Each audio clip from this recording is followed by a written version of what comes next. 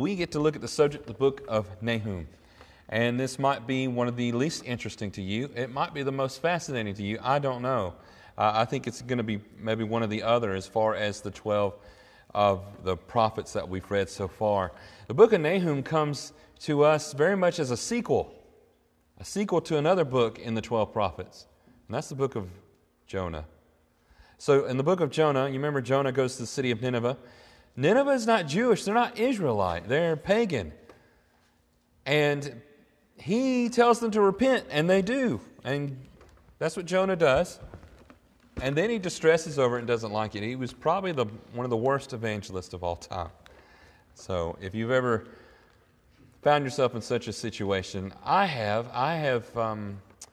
There's some situations where I feel discouraged, and I remember having one or two people in my life where I thought, there's no way they're going to convert or become a Christian. All they're trying to do is bum money off of me and go buy drugs, and then come to find out later, they become very devout Christians, and they were very sincere, and they repent completely, and I was wrong. So I can relate to Jonah on that. I don't know if a lot of people can, but I do. But anyways, after a century after Jonah has called Nineveh to repentance, now God is calling His justice against them. They have gone too far, and they're not coming back this time, and God knows that. And He calls them out. So if you want to remember what Nahum was about, I used the word, the letter N right there, and I think of, as far as alliteration, Nineveh, and God's justice and judgment against Nineveh. The Bible tells us in Genesis chapter 10 that there's a man named Nimrod, in history he's known as Ninus, who set up the city of Nineveh. There's some interesting things about Nineveh. Since the time of Jonah, the city of Nineveh has begun worshiping a goddess named Ishtar. We might also know Ishtar as Easter. Ishtar involves worship via prostitutes, which many of the pagan religions did, and witches, doing spells and all kinds of things. These figures within this religion were very oppressive, especially in Assyria. Assyria was an atrocious empire. They were violent and cruel. They would be comparable to the violence that we see among nations in the 20th century, those that are involved in World War II and after that. Those who were atheistic, communistic, even imperial, they took on these qualities of very evil, wicked nations. And God calls justice upon them. And Nahum is the one that declares it. I ask you a question tonight. Is knowing that justice is done important to you? I don't know how you feel, but I think for most men, when we see injustice done, we feel compelled that needs to be brought to an end. And we want to know that justice comes. Now, we might say, well, you can't do anything. You can't undo what has happened to somebody else. But we definitely want to make sure it doesn't happen to anyone else. I encourage people who have been abused, who've come to me and said, listen, this is what's happened to me. And I said, you got to report it. And they're like, no, I'm too ashamed of it. I said, it might not be for you to report it. It's for you to stop that individual from doing it to others, because they will.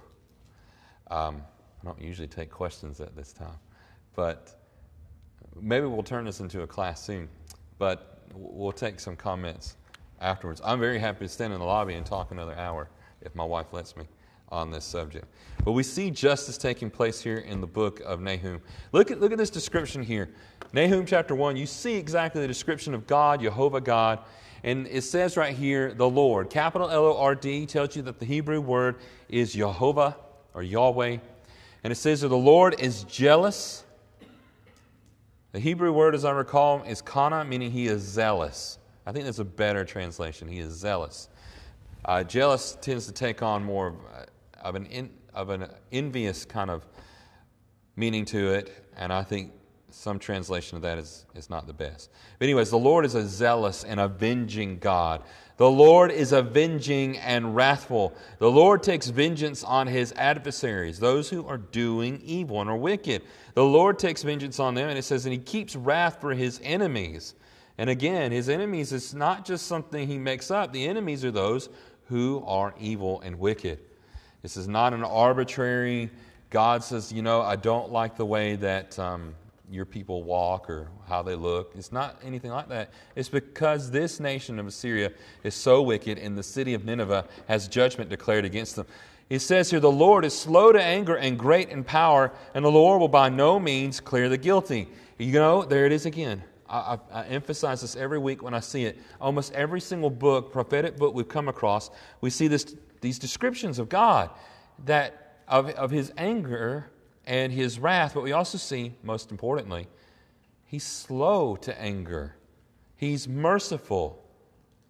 But then He will by no means clear the guilty. Where does that come from? Exodus 34, 6 through 7. The same passage that is echoed from Moses throughout the Old Testament and into the New Testament. I'm going to continue to emphasize that because I know we're going to come across it and see it again. A very important passage there for you to understand, to look at. And it's stressed by Israel throughout all the Scriptures, is to know who your God is. He's a God of love, but He's also a God of justice. You imagine a father that was all justice and no love, we would say, well, that would not be a pleasant home. Or what if He was a loving father, but He had no justice? He allowed things to go on that shouldn't happen. Again, we don't want that either. We want leadership that is balanced. Nahum chapter 1, verses 7 through 8, we read, the Lord, that's Yahweh, is good. He is good. And you can rely on Him. And you can rely on Him for justice. He is a stronghold. He is a fortress. He is a place of shielding yourself, a place of protection. So it says here, the Lord is good, a stronghold in the day of trouble. Amen. He is. Whatever distresses you're going through, you can say, I can rely and trust in Him and take refuge in Him.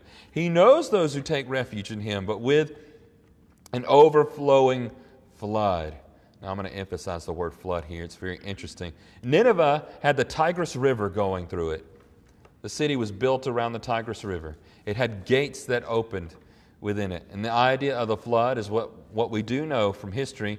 It appears that the city, the gates were opened, but the city also, its walls collapsed from its own rivers, its own water. There's another river nearby, and I've seen different commentators. They're not quite sure if that river flowed through or just nearby, but we do know the Tigris was going through this city. So God is a refuge, and He is an overwhelming flood. He will make a complete end of the adversaries and will pursue His enemies into darkness. They won't escape His wrath. This city of Nineveh and their wickedness, they will not escape God's justice. And I think that's something to be reminded of today. When you see injustices on the news and you see one person do this against another person, and you might wonder, are they going to ever catch that guy? They never found the murderer. I know this, God's going to bring justice. And I think some people will say, yeah, well, that's in the next life He'll bring justice. That's true. But what I read in the Scriptures is that He will bring justice now, in this life as well. That person will live a desperate life, a depraved life, one that only God knows whether they'll change or not. But it is something that we would not want, the life of someone who is that wicked, who would hurt those who are innocent or murder others or to take the property of others. But who wants to face justice for their moral failings? That's another thing. When I read these books and I read the book of Nahum, I think about me. It's not just me pointing the finger at everybody else. Look how wicked they are. I think about, this is God's justice. What about me? I've done things that are wrong. I've said things I shouldn't have said. I've thought things I shouldn't have thought. What is God going to do with me? I think there's something to think about tonight as we look at God's vengeance. We're going to reflect a little bit more on that. I don't think we're going to get as involved personally, but we will look a little bit at ourselves as well as we think about God doing what is right and bringing about His just wrath. So what do the faithful want to hear? What do you want to hear in hard times and in distress and in trials? I want to hear good news. And I like Nahum 1 verse 15. It sounds like Isaiah 52 and verse 7. And you've heard it before, whether you realize it or not, because Isaiah 52 is quoted in the book of Romans. And here it is. Behold, upon the mountains, the feet of Him who brings good news, who publishes peace. And you've heard that. You might have heard the description a little bit fuller in Isaiah and in Romans. How beautiful are the feet of those who bring good news. You've heard that before. That's why we think about the putting on the panoply of God, the armor of God. We read about in Ephesians chapter 6. And we think about our feet being shod with the gospel. And I think, yes, that's why our feet are beautiful. Because we carry the gospel with them. We take it with us. So behold upon the mountains the feet of him who brings good news, who publishes peace. Keep your feast, O Judah, fulfill your vows, for never again shall the worthless pass through you. He is utterly cut off. Now, that seems to be very prophetic. We know that Israel and Judah commit sins. In fact, 50 years from this point, about this time, in 586, Babylon's going to come and completely take Jerusalem. The Assyrians have already taken off, and they're going to take away, in this period of time, in the 7th century, they take away northern Israel, and they're going to take away a number of cities, like the city of Lachish, that Sennacherib has a depiction of in one of his palaces, as it's been uncovered, who was the king of Assyria. These were very wicked and cruel people. They killed children, and the Assyrians would specifically focus on even pregnant women. I'm not going to get into descriptions of the atrocities that they committed, but here you have a declaration that, listen, there's peace coming, the gospel's coming, and there's coming a time when God's people, you won't have the worthless pass through them. When will that happen? And I think we see that. We see it in the sense in the church. We're going to see it in the greater sense in which we live in the eternal kingdom. You know, if you live a wicked life, are you still in the church? You know, we can have discussion on that, whether that person, yes, someone can be committing a sin and be a brother in Christ, but are they really a part of the body? You know, God says He wants a holy people. Let's think a little bit further here as we think about this. So there's good news coming, but Nahum still focuses on this justice that's coming upon Nineveh. Nahum's name means comfort and consolation. His name is a shortened form of the name Nehemiah. Nehemiah is going to come later after they come out of Babylonian exile, the Jews do, and they resettle the land. And again, Nehemiah is a very comforting individual. Nahum's writing in the 7th century BC. Assyria and Nineveh has gone from their repentant state in the 8th century when Jonah preached to them. Now they are wicked and depraved and worshiping the goddess Ishtar and doing very wicked things. The fall of Nineveh is meant to comfort the faithful. To comfort us because God is a just God. That these people who are doing wicked will not continue on without being stopped. God will bring it to an end. So God warned Nineveh as those who plot against Him. And let me rephrase that. God is warning this city because He says what you're doing is directly against me. You know what that reminds me of? It reminds me of Genesis chapter 9, where God declares, and He says, there will be a reckoning for anyone who sheds the blood of man, who sheds that life within them. Why? Why does He say there's going to be a reckoning? Because we're made in the image of God. When someone murders another or abuses somebody else who's made in His image, God takes it as a personal offense. And you see that in the book of Nahum. The Lord promises to restore Israel and to relieve them. This is a part of those blessings. Yes, justice is coming. I'm going to restore you. Great times are coming for Israel. You don't get away from that throughout the prophets. And so on one hand, you've got God's justice. On the other hand, you have God's love and compassion for His people. We read in Nahum chapter 1, verses 12 through 13. Thus says the Lord, though they are at full strength and many, they will be cut down and pass away. And you might be thinking, does that give you comfort? It does when you hear that the wicked are coming to an end. And so Nahum pictures this. He gives a picture of what it looks like to be in a battle, but this is with God, and God is going to win, though they are at full strength. And it's true. You remember the Assyrians with Sennacherib came up to the walls of Jerusalem. That's going to happen in this time period, in the time period of Hezekiah.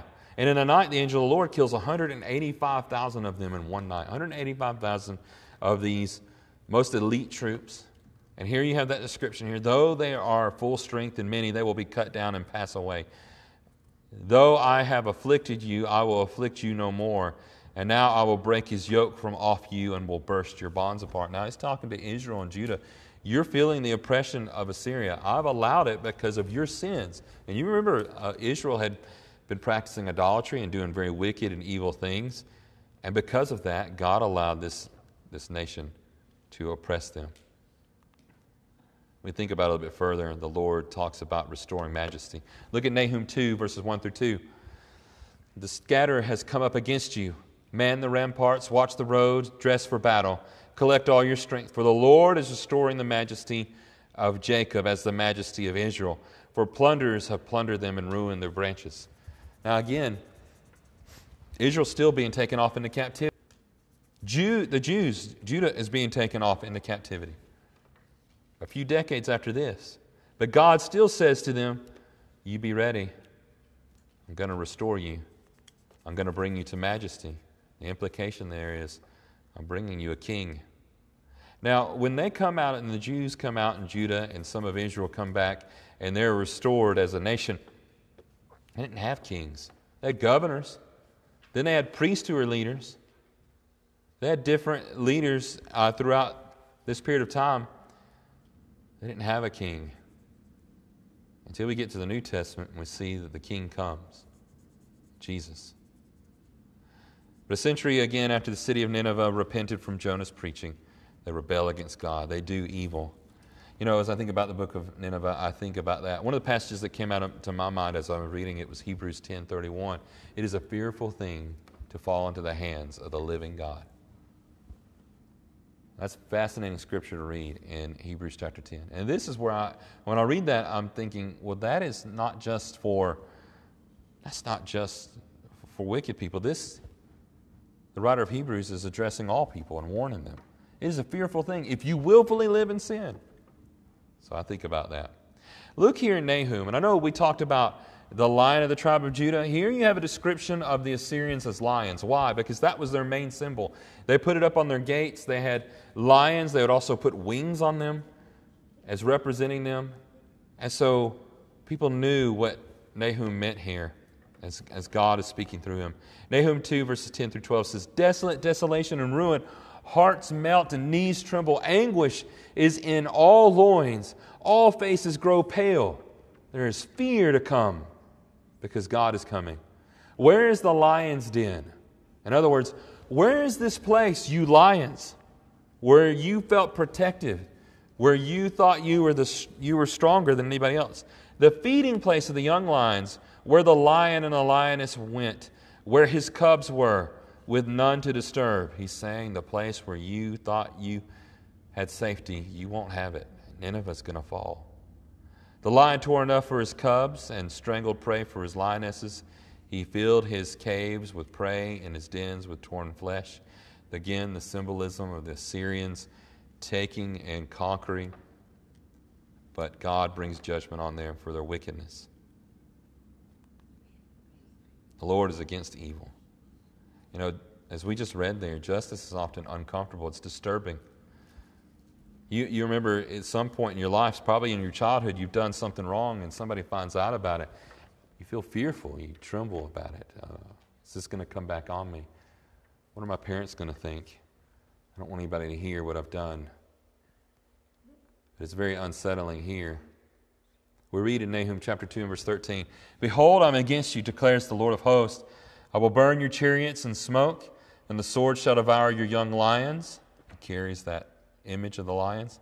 I will cut off your prey from the earth, and the voice of your messengers shall no longer be heard. It's interesting what happens to Nineveh, and I'm going to show you a little bit in a minute. It wasn't until the 1840s that Nineveh was rediscovered. You know what critics said about the Bible?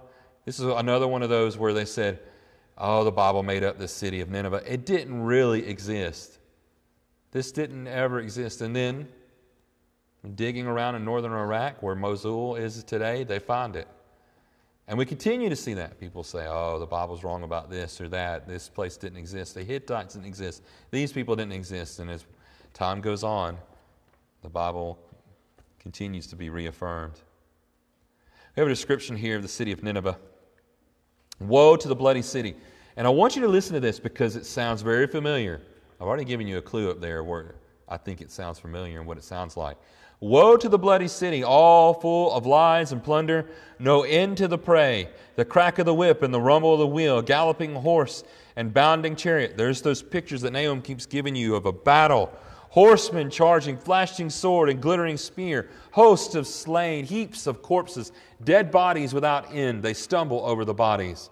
And all for the countless whorings of the prostitute, graceful and of deceit and of deadly charms, who betrays nations with her whorings and peoples with her charms. What is he saying? He's saying the end is coming to this bloody city because she is a prostitute. She is deceiving people and taking advantage of them and doing wicked things. The battle has come to her, Nahum chapter 3. It reminds me of Revelation 17, where Rome is called the harlot city and is brought to an end. That's a very vivid picture right there as you read that. You can see the conflict, the battle. You can understand the wickedness among them. As I noted before, it's in the InterVarsity publication, the Biblical Background Commentary, notes that Assyria and Nineveh had become a place where they would oppress people, and they used their religion to do this. Their belief and their worship of the goddess Ishtar or Easter. The witches and the harlots, the women led this worship. Very fascinating, strange thing. As we get a little bit further in Nahum, this is one thing that stands out to me that is very intriguing. In the book of Nahum, Nahum reminds Nineveh and he says to them, listen, you remember the fall of Thebes? Depending on what translation you have there in Nahum. Nahum is also another way it's translated for Thebes. The city of Thebes in Egypt. You conquered it and you destroyed it. Even though they had neighbors around them, they had people to support them. They seemed to be right next to the water, just like you are. They were right next to the Nile. They thought they were safe. And yet you conquered them. And guess what's going to happen to you? So Thebes falls in 663 to the Assyrians. This is what we read in Nahum 3, 8 through 9. Are you better than Thebes that sat by the Nile with water around her? That sounds like Nineveh too. Her rampart a sea and water her wall. That sounds very similar to Nineveh. Cush was her strength. They had that support from other nations. Egypt too. And that without limit Put and the Libyans were her helpers. There's no reason. Everybody thought there's no way Thebes can fall. But they did. So Nineveh also fell to Nabopolassar. That's the father of Nebuchadnezzar. And it fell in 612 BC. Just 50 years later. They didn't learn their lesson. They didn't continue in the repentance that had been preached to them through Jonah. What happened to Nineveh? Their leaders became wicked. As we finish up the book of Nineveh, look here at the last few verses, 18 through 19. It was your leaders. Your shepherds are asleep, O king of Assyria. I think there's much application to this today. In our own country, in our own community, our own state. Where are our leaders? Are they asleep? He says, your shepherds are asleep, O king of Assyria. It's you. Your nobles slumber. Your people are scattered on the mountains with none to gather them. There is no easing your hurt. Your wound is grievous. You're dying, he's saying. All who hear the news about you clap their hands over you. There's rejoicing over your fall. For upon whom has not come your unceasing evil? They were against everybody. And they warred against everybody. Nahum 3:8 says that the city of Nineveh would be hidden. It does become hidden, like I mentioned before. Not until later in AD 1846 is it rediscovered. The Assyrian Empire, just soon after this, after the fall of Nineveh, is brought to an abrupt end. It never exists again in any other form.